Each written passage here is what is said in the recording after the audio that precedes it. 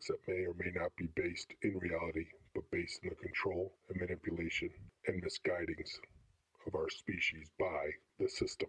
The system that is not for the human species, but for the entitled ones of the human race. If we are going to make a change, we need to do this collectively, using the system against them. Knowledge, resources, species building. We will not be controlled by any government, media, or status group. We will be for you, the human race. We will need your support to tackle this endeavor. We will do this with or without you, but the only way to challenge the system is with everyone's support.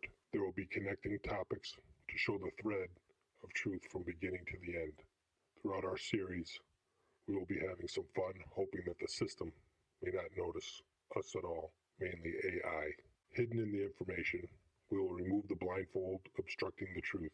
That truth will be unveiled to those who really want to know everything about the removal of 90% of the human race. Binary code messages, play on words, within the jokes, the jests, and the possibilities will propose. Again, this is fiction. The system is watching.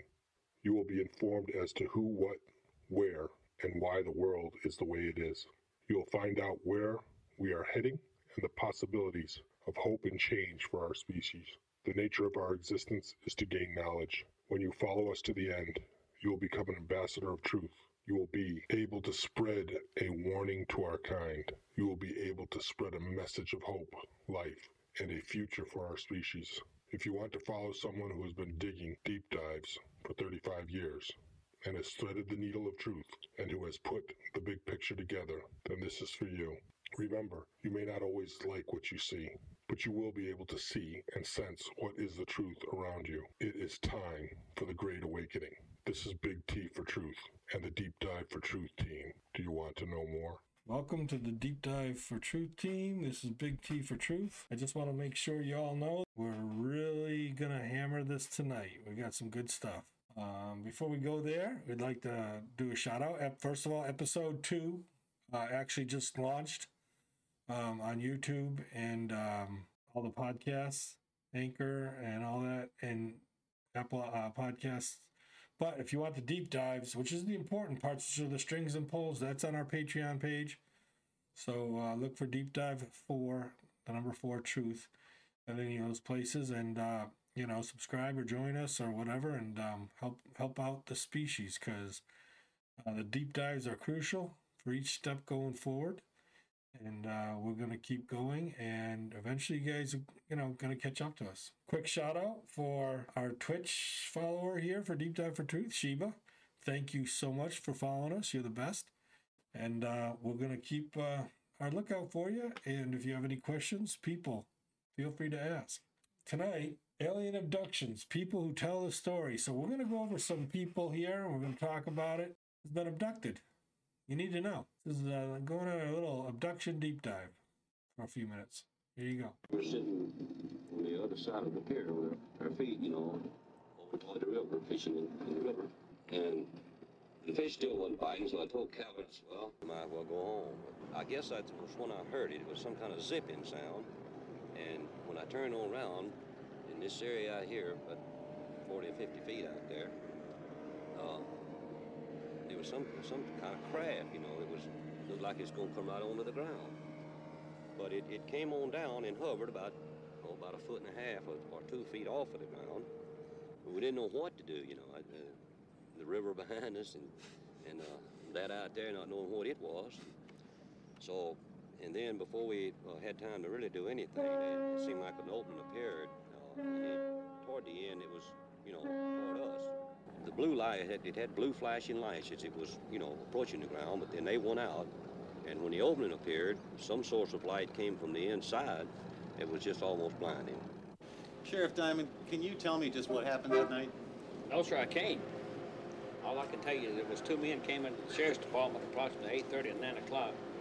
They were all excited, upset, wanting to climb the walls, hysterical, crying.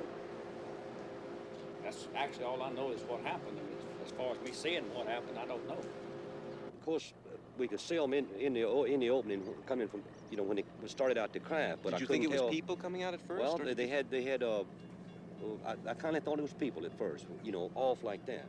But of course, when they appeared there in front of me, um, it was the most shock I've ever had in my life. What did you see? Well, they were shorter than me. I'd say about 5'2" or 3", and they didn't have a neck.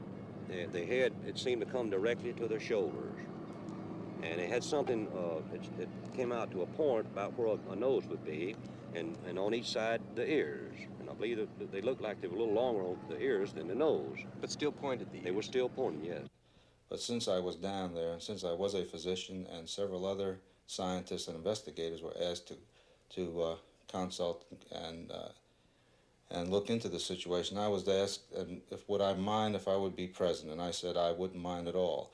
And while it is still very difficult for us to believe that a spaceship landed and that robot-type creatures came out and actually took these two people into the spaceship, these men, in my opinion, believed that they saw this and that they were being honest in reporting what they have reported. But it seemed to me when they came out that doorway, or that opening, or whatever it was, then just almost instantly they were right there on us. Their arms, they had arms, and I saw the arm moving here and in the shoulders, but they had weld. I mean, their fingers were weld, and then they had something like a thumb, and they were like this. We questioned them at length. This is pretty good descriptions, and I'm glad people are seeing this, and I'm glad they got a sketch artist out there. And this is two gentlemen that this supposedly happened to, and they when it was done, went to this police officer here and went right down to the police station and reported it. Pretty much fact that something happened. So again, this is our first interview for abductions.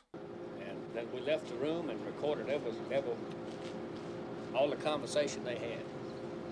Recorded between the two of them. And one of them kept wanting to pray. And he said, after all I went through on this earth, I said, why should I have to see something? And at one time he wanted to climb the wall. That's how nervous and how shook up he was. They had me one on this arm like this, and on the other one, you know, they had my other arm like that. And I just seemed to lift up to the same height they were off the ground, and we just moved into the craft. Now inside, how did they lay you out? Do you remember how it happened? Yes.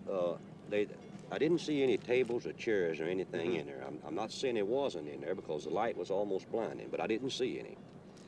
And when they carried me inside, they seemed to just lean me back, you know. And this eye, well, I keep referring to it as an eye, and it moved up in front of me about this close. And it started right at my eyes, looking me right in the eye. And it hesitated there for a few seconds, and it just started moving over my entire body. When they brought me from the craft along this area here, and they didn't drop me, you know, they just released me back to the ground. And I fell. I don't know why my legs were weak. I don't know why it was the fright or what it was, but I fell onto the ground. And that's when I seen Calvin. He's standing right over here in this area, and he was standing facing the river with his arms outstretched like that, just like he was staring at something. Tell me about the lie detector test. Well, so that was run by Pilkington. Was it Pilkington? Pennington. Pennington. That they run this type of test about 6 times a day. And when they were asked to come over here to talk to these people, they had in their mind that it was just a big joke. And if I understand it correctly, they ran one test on Mr. Hickson. The machine showed that he was telling the truth. Then they run another one. And then the examiner, he began to wonder himself. So he ran the third test, and he believed just what Mr. Hickson had told him. Mr. Booth, tell me what happened that night in October. Well, I got up and had turned off the TV and come to the front door, which you could see right behind me. Just as usual, checking to see if it was locked. So I looked out the window at the top, and naturally I saw this object above the street light out there. So naturally it caught my eye with the lights was on it. Couldn't hear any racket or anything. So I opened the door after a few seconds to step out to see if I could really tell what it was. It just took off. Can you describe it? Well, it was round, had lights all the way around it, turning in a counter-clockwise motion. It had a dome on top with a bright light shining out through the top of it. To tell the actual figure of it or anything, you couldn't tell. You could just see the lights and the one on top. When it happened to Charlie, the creatures, whatever they were, didn't communicate with him. Now, it's enough to say you saw a UFO to give you trouble these days in some towns. To be taken aboard is... All right, so now they got the author of the book, and they did all the interviewing and stuff like that. So we get a pretty good account with the drawing and sketching, and so people that experience these things, it's actually quite traumatic, and we don't know what really is going on when they are abducted. So we're just going to try to follow the thread here on some of these, and if you go to our deep dives, you're going to hear the truths behind these things. Episode 2 just came out. Episode 3 will be coming out in about a week. The deep dive videos and podcasts. And episode 4 is coming right behind that. So we're not going to stop. We're going to keep the deep dives going. So here's the next interview portion, and we'll go through this. But yeah, something's going on out there. There's one. Let's see if we can tie these things together here. For a completely different reason. My name's Calvin Parker. I'm 64 years old. I was abducted by something. I don't know what it was or where it was from. Back in 1973, Parker had just moved to town to work with Charles Hickson. Very first day at work, October 11th of 1973. We worked all day, got off work, and he asked me, he said, "Do you want to go fishing?" They went fishing on steel docks off the Pascagoula River, past a no trespassing sign, when he says the extraterrestrial happened. And it was so bright it was blinding, and these lights was coming from inside a crowd. And then before we knew it, we both stood up and was already turned around and looking. It was three, I can't say where they was from or what they were, but it was like a robotic creature because they moved mechanically. And they got to us. Two of them got a hold of Charlie, one got a hold of myself. The very minute that they grabbed me, I felt an injection in my arm. They lifted us and took us aboard this female-looking creature. She came out. Now, she had regular facial features, ears and eyes, nose. The only difference I seen in her than what we would, and if you think about it and look at your hands, these two fingers right here are longer, and they was just a little bit longer than ours on her. And she took this right hand and she run it up down the back of my throat. Well, I started choking. He said the beings who took him made it known they did not mean any harm.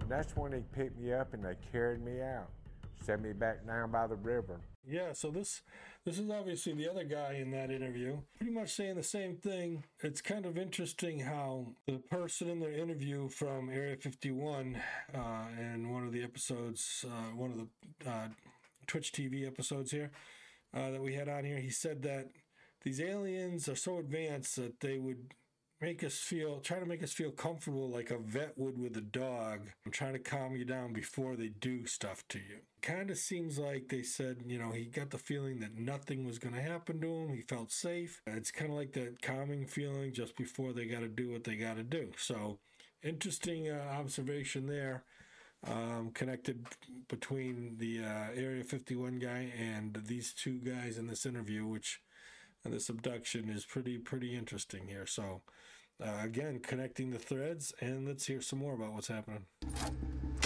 A story that dominated the front page of the Mississippi Press for over a week. UFOs were the talk of the state. NASA got involved. Police lines were busy 24 hours a day. The Air Force, they spent their own money to come down here to investigate this and to talk to people and interview witnesses and things. Hickson and Parker gave matching statements to police, passed polygraphs and lie detector tests. But one reporter wrote security cameras in the area showed nothing that night. Others questioned the legitimacy of the polygraphs. The spotlight was too much for Parker. This happened in 1973, and I never